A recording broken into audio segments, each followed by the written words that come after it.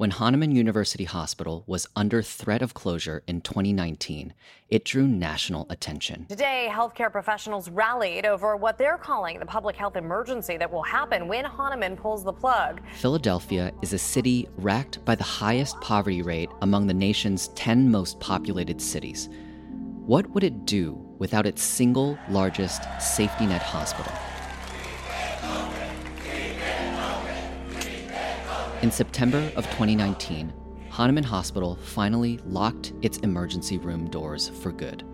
Its closure displaced nearly 2,500 healthcare staff, 570 medical trainees, and over 50,000 patients, nearly all of whom had public insurance or were uninsured. In the months following the closure, nearby hospitals saw a 15 to 20% jump in their emergency room volume, increases that most likely put stress on both staff and patients. My name is Michael Shen, and as a primary care doctor, I wonder what happened to all of those people. Those same patients already experienced barriers to accessing care, and now one more door was closed to them. When I was still in medical training, I spent half my time rotating through a well-endowed private hospital and the other half just down the street in the public hospital, a safety net hospital. I remember being surprised by how different the two worlds felt, how different even the waiting rooms looked. And I wondered why, in a wealthy nation like America, do I see such differences in healthcare right across the street from each other? Why do safety net hospitals, which serve the most vulnerable Americans, exist on such thin financial margins? And something I still wonder today, what's keeping my hospital from ending up just like Hahnemann?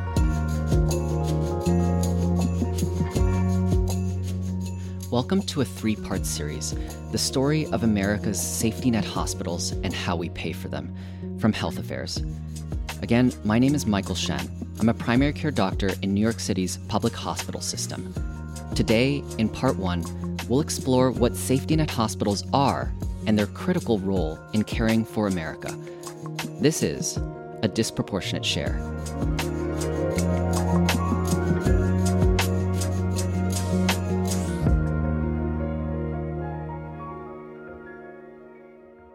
So, Hahnemann Hospital, at the time of its closure, was owned by a private equity firm, and that company made the decision to shut it down because, in the end, they couldn't turn it around. It just wasn't profitable. Now, what happened at Hahnemann will go down as a historically significant event in health policy forums, the closure of a large urban hospital affiliated with a major academic medical center. It raises red flags about the state of care for vulnerable populations. But before diving into why safety net hospitals are at risk, I wanted to start with the basics of what a safety net hospital is. For some people, they might have a mental image of a large urban hospital in the inner city, and for others, they might think of a small rural hospital in the countryside. And for the most part, they're both correct. Safety net hospitals are not a monolithic concept. And so for that reason, we actually don't have a universally accepted definition for how we define safety net hospitals. My name is Paula Chatterjee. I'm a physician and assistant professor of medicine at the University of Pennsylvania. Dr. Chatterjee is also a senior fellow at the Leonard Davis Institute of Health Economics. We're often left with this, know it when you see it determination. In fact, the lack of an accepted definition is a major policy challenge, which we'll get to later in the series. But let's start with the you know it when you see it definition.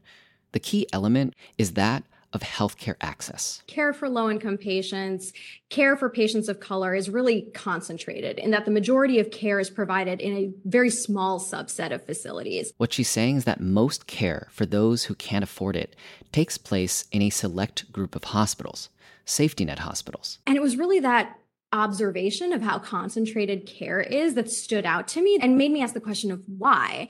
And that sort of led me to understand what the concept of the safety net meant in the US. If you talk to folks from other health systems around the world, sort of our concept of a safety net is different from theirs. Our healthcare safety net is very much rooted in this concept of insurance and sort of how you pay for your medical care. And that is a somewhat uniquely American concept. In countries with universal health insurance, There's no concept of a safety net hospital because there's no need for one. Everybody has access, at least from an insurance standpoint. So colloquially, when we think about safety net hospitals, they're typically these hospitals that disproportionately serve low-income, uninsured, or underinsured patients. And I want to pause here to point out that word, disproportionate. Safety net hospitals are those that take care of a disproportionate share, a certain higher percentage, as defined by policy, of uninsured and Medicaid patients. And one of the main funding mechanisms for supplementing that care is also called the disproportionate share hospital payment, or DSH payment. But for now, put that term in the back of your mind, because we'll talk more about it in episode 2. However, the types of hospitals that fall under this big umbrella vary a lot across local contexts and geography. So, for example, safety net hospitals in urban areas tend to be these like large nonprofit academic teaching hospitals. In rural areas, safety net hospitals can look different. They can be these smaller facilities that are often sort of the sole providers of care for these large geographic areas. An easy way to think about it is that this represents the different forms of limited access we might see in this country. One is by insurance status, and another is by geography. Now, safety net hospitals can also vary by ownership. They can be public, like a county hospital, or like the public hospital system I work in, New York City Health and Hospitals. They can also be private and hold either nonprofit or for-profit status. Hahnemann, for example, was a privately owned for-profit hospital at the time of its closure.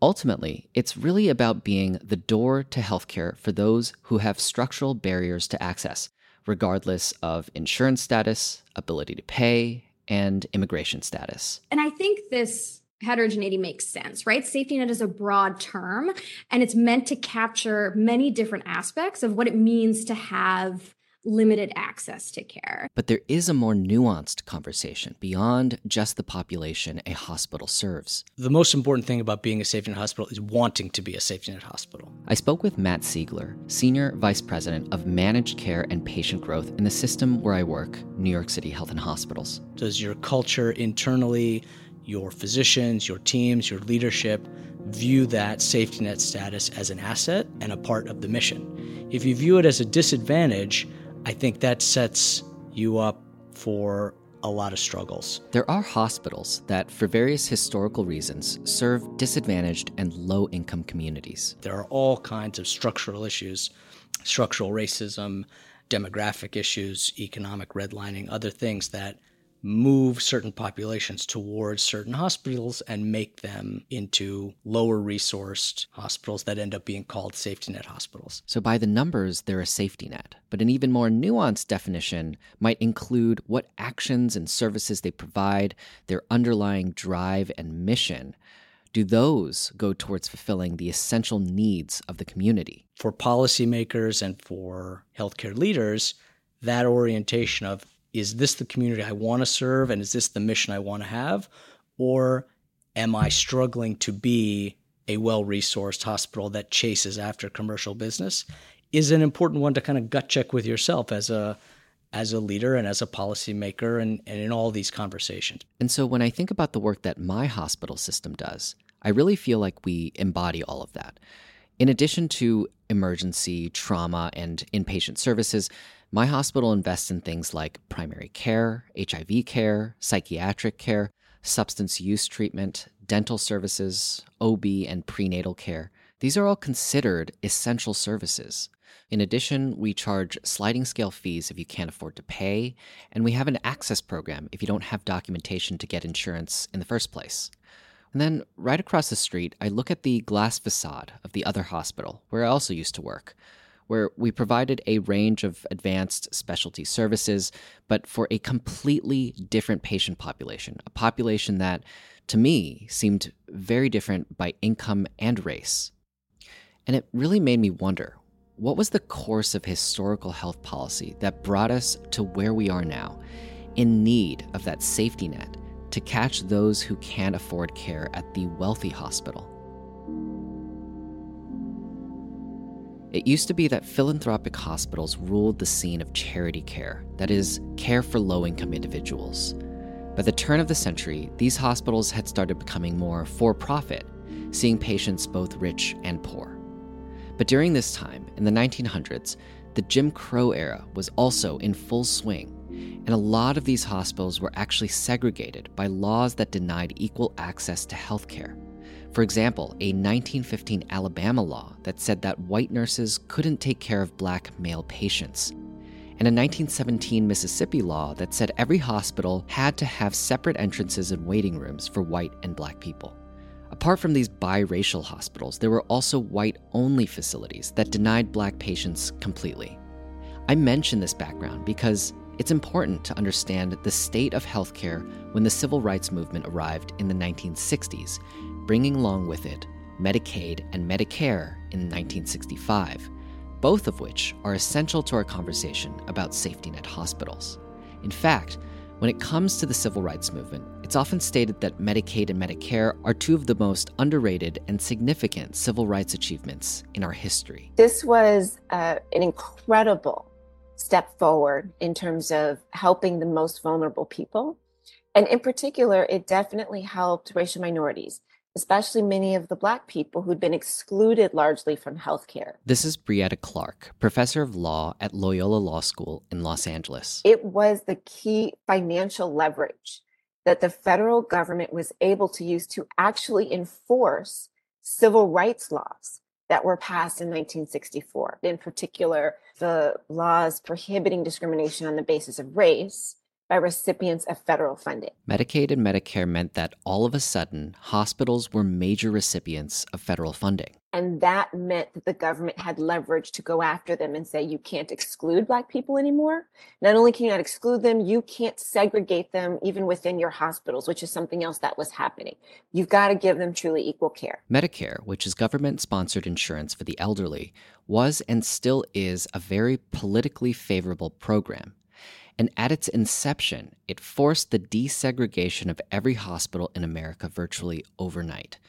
But when it comes to Medicaid, which is government insurance for low-income people, Professor Clark says that there's a paradox in the way it's enacted that undermines some of that progress. But of course, nothing's perfect.